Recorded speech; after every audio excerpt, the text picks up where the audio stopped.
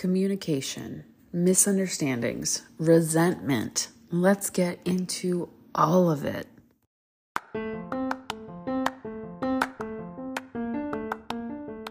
Welcome back to the Anxious Therapist Podcast, a safe space where we believe vulnerability is the key to happiness. A couple of days ago, I hopped on live in our Facebook page, the Anxious Therapist Podcast. You can search it and join there. And we got to chatting, and I was doing some oversharing, as I like to do. And the conversation of expectations, boundaries, communication, and resentments came up. And I thought we would dedicate an entire pod episode to it. We've talked about boundaries, we've talked about communication, we've talked about resentments. Let's put them all together today, wrap them in a little bow, and identify some problematic areas in your relationship so that we can make positive changes.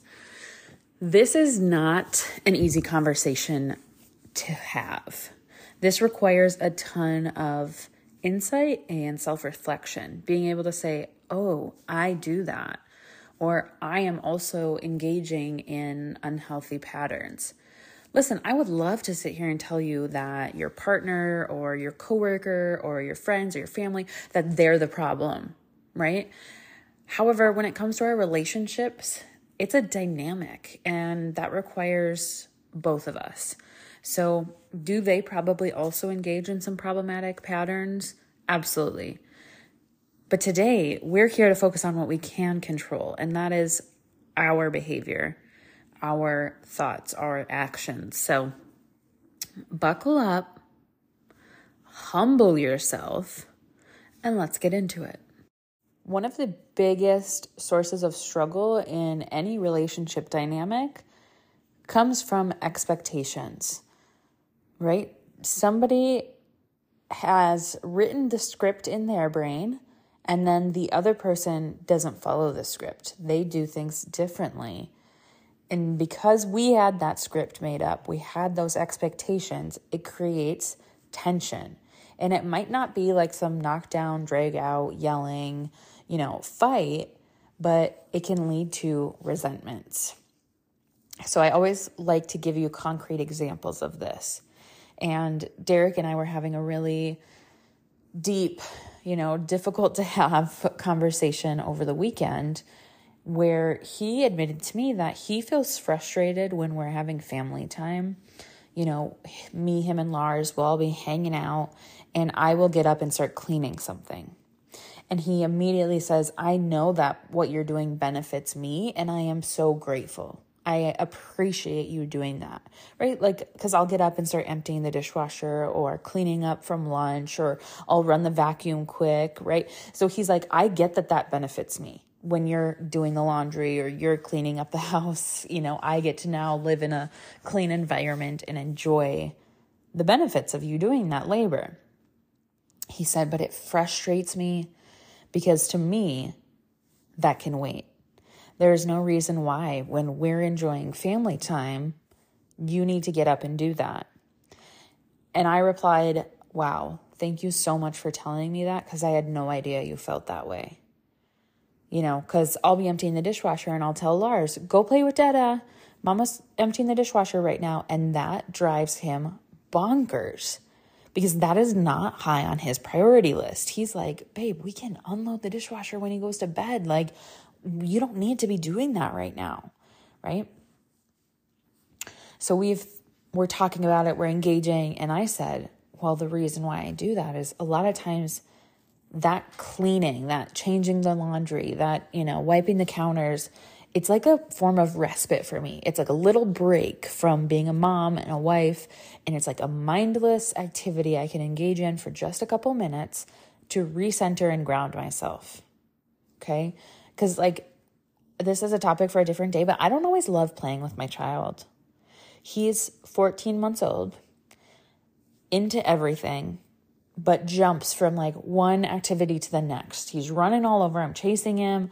It's chaotic, and I don't always love sitting on the floor playing with him. And I'm not afraid to admit that, but we'll get more into that at a different time. And so I'm telling Derek this, right? I'm saying, yeah, sometimes I just feel like I need a break. And so I'll get up and do something else productive that serves our family and let you guys play. And he said, I know why you do it. He said, I know that's why you do it. It just frustrates me. And so we had this dialogue back and forth about how do we resolve this? And we still don't really have a game plan, right? Because I'm still going to look for that break and those, small opportunities I have to check out and do something mindless so that I can kind of reset myself. And he's going to still feel frustrated by it. So we're communicating about it, but we haven't resolved it yet. But look at what was at the core of that situation. My expectations versus his. My expectations were, hey, he's just chilling. He's hanging out, playing with Lars. Let them do their thing while I go get some stuff done that also serves our family, but gives me a little moment too. And in his brain, he's like, what are you doing? This is not important. I am frustrated that you're, giving up family time to go take care of something that we could easily do later.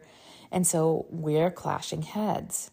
We're having major mood shifts. Like, I would get done cleaning something, return to playing, and I could feel Derek's mood had shifted. And I'd ask him what's wrong. And of course he'd say nothing, because he's not trying to tell me like, hey, I'm mad at you for cleaning our house. Thanks for taking care of our house. And, like to him, that sounds silly, right? To be like ungrateful. But those are his feelings and they're valid. And I understand from his perspective why he would feel that way.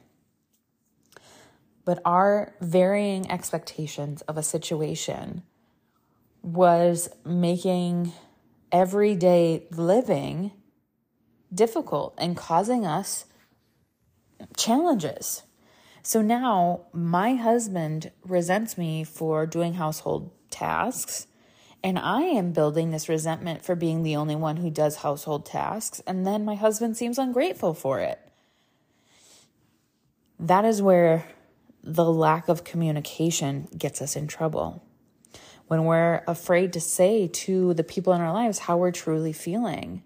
Think about this in the dynamic at your work, right? If you feel like you're overworked and underpaid and underappreciated, how excited are you going to be to show up as your best self and give 110% at work every day, right? You are building resentments because you're like, why do I do all of this extra work when I'm not getting paid for it?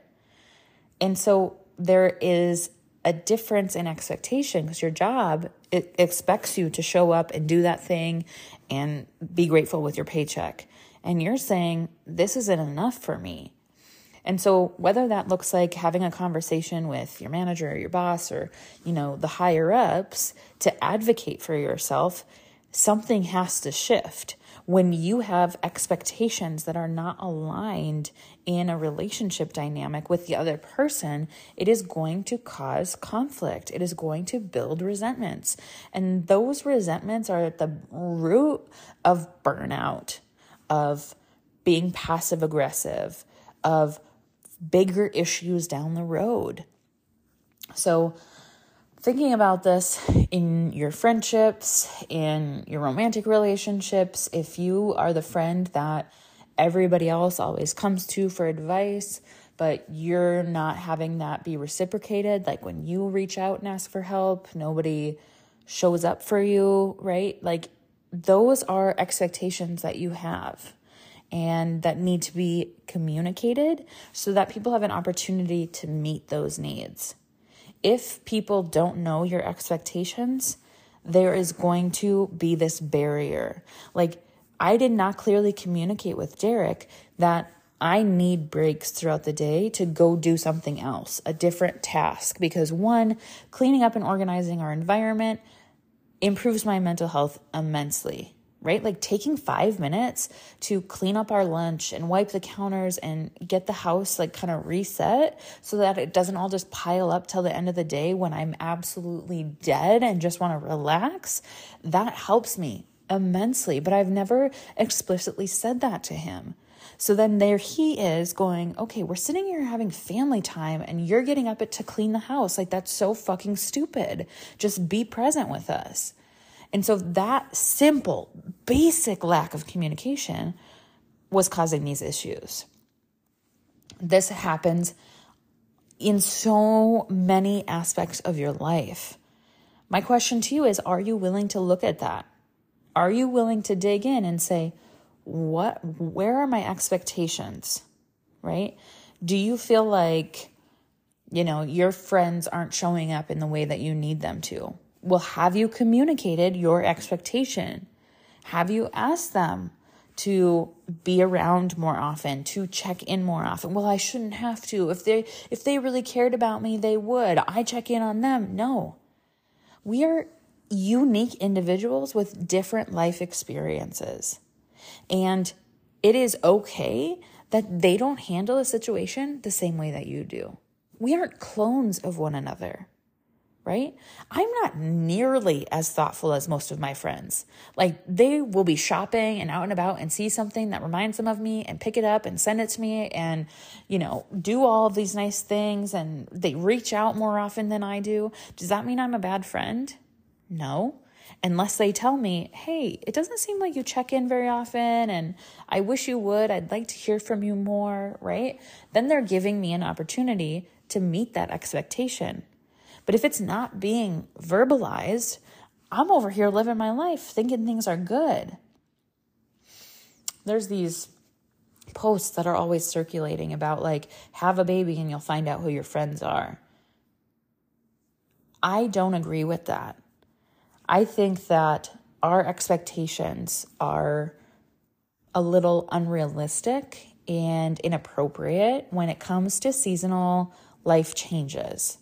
So when I had a baby, I didn't expect that my friends who maybe don't have kids yet or don't want kids or who have kids who are 5-6 years older than mine, I didn't expect them to be showing up all the time and wanting to hang out with my baby and buying gifts and, making plans to do things with us. I didn't expect that because we're in a totally different stage of life. And that's okay. I'm going to let you be in your season of life. I don't expect you to show up for me differently now just because I had a kid. Right? We didn't even hang out all that much before. And now you're going to be mad and, say, oh, you find out who your friends are? Yeah, they're probably still going to the clubs and, partying on Saturday nights, and you're home with a baby. It's going to be different now. Let your friends, let your family be in a different season of life. It's okay. Your expectations are what's bringing down that relationship. So this is where you have to dig in and say, wait, where might I be at the source of the problem when it comes to this? Because I have expectations that have not been communicated, yet I'm waiting for them to be fulfilled. It doesn't make sense. And it's causing issues that don't need to be a thing if only you were willing to communicate more effectively.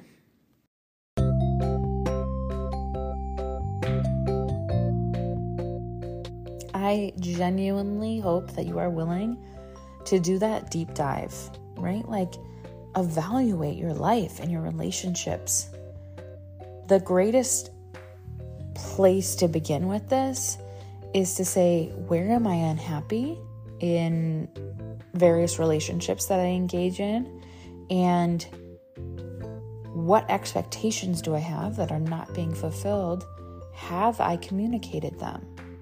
Have I presented the other person with an opportunity to fulfill those expectations or tell me why they're not capable of fulfilling those expectations? Communication falls on us. We do not get to just wait for the other person to resolve it. We are an active participant in this relationship dynamic, and we need to start acting like it.